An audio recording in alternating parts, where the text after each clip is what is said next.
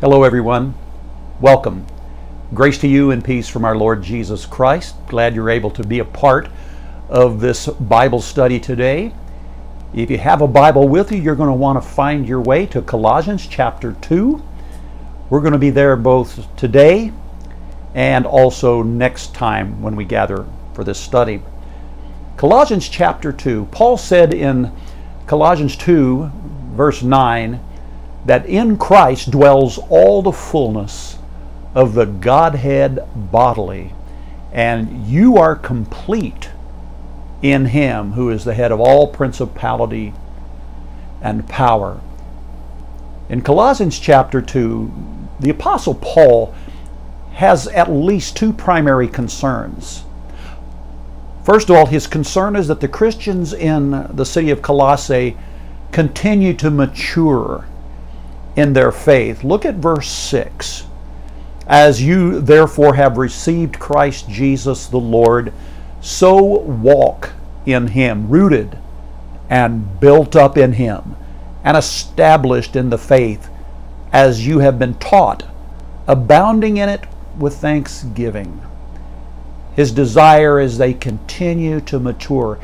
His other desire is that they be on their guard against those who would seek to derail them from that pursuit of maturity. He gives a warning in verse 8. Beware lest anyone cheat you through philosophy and empty deceit, according to the traditions of men, according to the basic principles of the world, and not according to Christ. These philosophies that he speaks of will look good, but they will be subtle distortions of biblical truth. They will frequently be sprinkled with quotes from the Bible, but they're going to be taken out of context. He says, beware of these who come in with these kind of empty philosophies. You see, Paul is facing a particular heresy in Colossae. Now, it's impossible for us to know exactly what was being taught by these false teachers, but we can kind of get some clues just from the context in chapter 2. If you just read through chapter 2, and you might want to just pause at this point and read it through. I don't want to take the time to show you all the verses, but just in chapter 2 alone, you can tell that the things Paul addressed were issues of ceremonies. These false teachers placed a great deal of emphasis on ceremonies. I mean, they had laws about what you could eat, what you shouldn't eat, what you could drink, what you shouldn't drink, how you should worship, what kind of festivals should be observed. I mean, their focus was more on the how of worship than it was on the who of worship. They were preoccupied with angelic beings. I mean, look down at verse 18. Let no one cheat you of your reward, taking delight in false humility and worship of angels, intruding into those things which he has not seen, vainly puffed up by his fleshly mind. I mean, these heretical teachers that were infiltrating the church taught that they kind of had a secret knowledge. They claimed they had a special insight into the spiritual world. I mean, if you wanted to have the best Christian experiences, you needed to have the information that these teachers alone could give you. Does this sound familiar? It sounds like a number of people who come on our television sets today and preach some weird distortion of the gospel. These people in Paul's day, they urged a mystical experience. These people added to Christ and the message of the gospel. They had a heavy reliance on human wisdom and tradition. They looked for special messages and revelation. They emphasized the mystical over the concrete. They trusted reason over revelation. The Word of God was not enough. They believed you had to add to that by having some particular experience. In my Bible, its introduction to this letter to the Colossians, the author describes the impending heresy that was happening in the city of Colossae this way. It was apparently a religious system that combined elements from Greek speculation, Jewish legalism, and Oriental mysticism. It involved a low view of the body and probably nature as a whole. Circumcision, dietary regulations, ritual observances were included in this system, which utilized asceticism, worship of angels as intermediaries, and mystical experiences as an approach to the spiritual realm. Any attempt to fit Christ into such a system would undermine his person and redemptive work. End quote. Well, such was the heresy that was endangering the faith and the growth of the Christians at Colossae. And the problems that Paul addressed in Colossae are problems, frankly, folks, that we're facing in the church today and have really always faced. So Paul not only seeks to expose that which is false, he also seeks to underscore that which was true. If we focus and rely on what is true, we will be able to stand against the cancer of the false teaching that is infiltrating the church. For starters, what we started off with, in him dwells all the fullness of the Godhead bodily. Folks, that is Paul's way of simply reiterating the truth that Jesus is fully God. Now, there are many who would have you believe that Jesus had God in him. They say that Jesus reveals God. He points to God. He represents God. And all of those statements, they sound virtuous. But all of them really understate the case, don't they? You see, Jesus is God. And any teaching of Christ that diminishes Christ is a denial of Christ. The doctrine of the nature of Christ has, it's been a source of argument throughout the course of Christian history. That's always been an attack that the church has had to face. You see, some deny the deity, or we could say the God nature of Christ. They teach that he was only a man. They feel that to assert that God is the Father, that the Son is God, that the Holy Spirit is God, is to claim that there are three gods, not one. Now, folks, the Bible does not seek to explain this mind-boggling concept of the Trinity, that three persons are in essence one. The Bible asserts that the Lord our God, the Lord is one. But it tells us that Jesus is the Christ, the Son of God, John 20, verse 31. But Jesus himself said in John chapter 10 that I and the Father are one. Now others go to the opposite extreme and they deny the human nature of Christ. You see, they teach that God borrowed Christ's body at his baptism and then he vacated it right before the cross. They believe that the physical realm is evil and God could not be a part of the human existence. However, John wrote this in 1 John chapter 4, verses 2 and 3. By this you know the Spirit of God. Every spirit that confesses that Jesus Christ has come in the flesh is of God. And every spirit that does not confess that Jesus Christ has come in the flesh is not of God. And this is the spirit of Antichrist, which you have heard was coming and now already is in the world.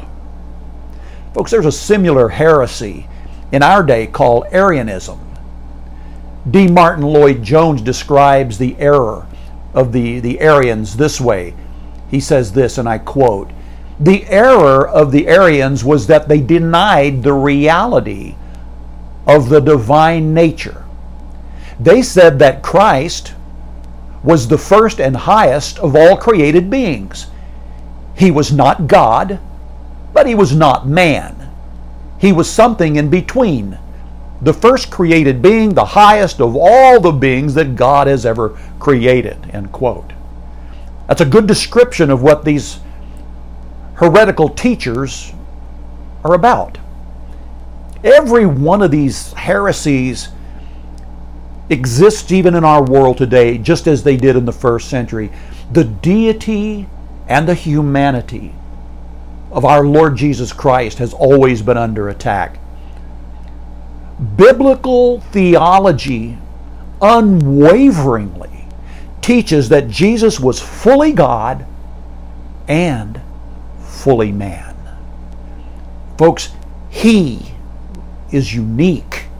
Jesus is unique among men. When we come to Christ, when we receive Christ, we are empowered by Christ. We are filled by the Holy Spirit, but we do not become God, right? You see, Jesus is not the best that man can be. He's God. He makes us sons of God when we come to Him by faith, but Jesus is the Son, capital S, of God. We are not and never will be the same as Jesus. We will forever be the created. He will forever be the creator.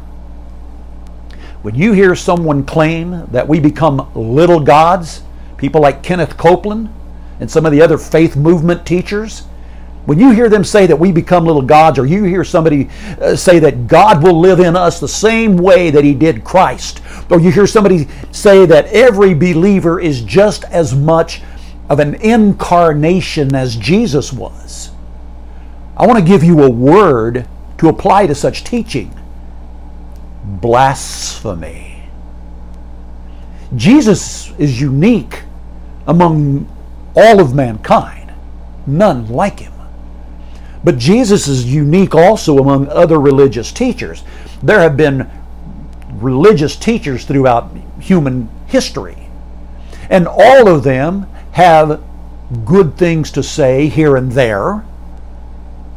C.S. Lewis wrote this about some of the human teachers that have existed over the centuries.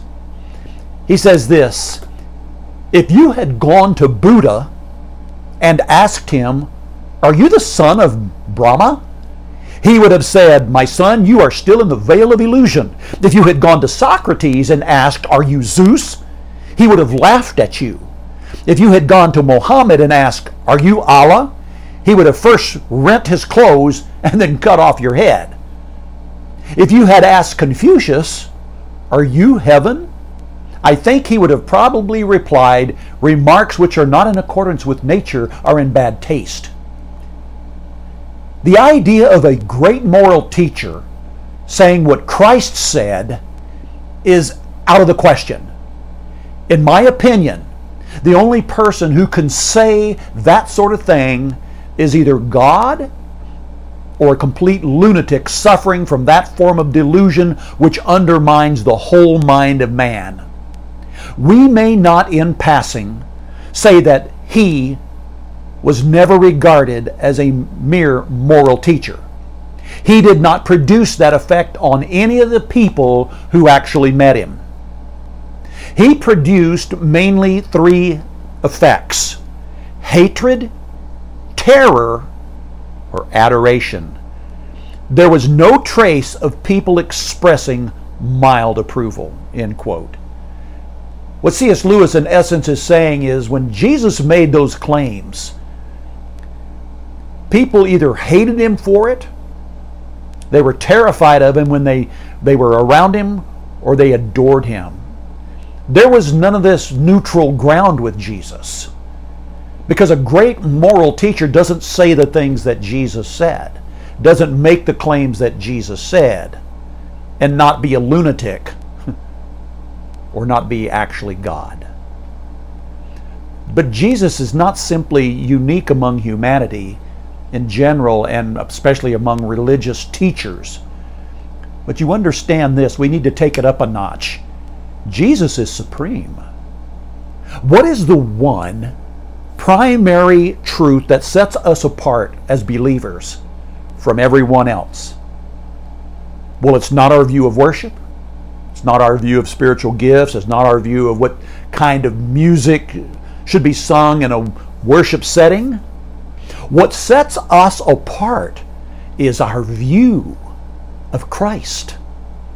Jesus is the head. How we view Him is the most important issue, folks. One man writes this: the key issue to victorious Christian living is not whether or not we roll on the floor and bark like dogs or have certain experiences. It is not what church we belong to. It is not how much we have in the material world. The key to victorious living is to follow and adore the true and living Christ. When we are following Christ, we will bow in worship. We will not be filled with arrogance and pride, but humility and gratitude. Isn't that true? False teachers will talk about Christ and applaud Christ, but the key question is, who is this Christ they talk about? Is He a watered-down version of the real thing? Is He a denial of the true Christ?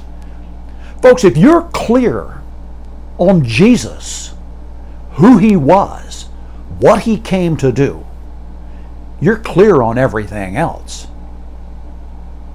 Now listen, I realize that this is sort of heady stuff. It's a little bit deep. It's definitely doctrinal in nature. But folks, this truth about Jesus, His person, His work, is among the non-negotiable biblical doctrines. It may not be entertaining, but it is absolutely and vitally important that we have a proper understanding of the deity, the person of Jesus Christ, and that we understand the work He came to accomplish. Now, I don't only want you to see the doctrinal nature of the text we're in, but folks, there are also some very practical things that come out of this doctrine. So you understand the person and work of Christ, who He is. He is the head of all things. In Him dwells all the fullness of the Godhead bodily.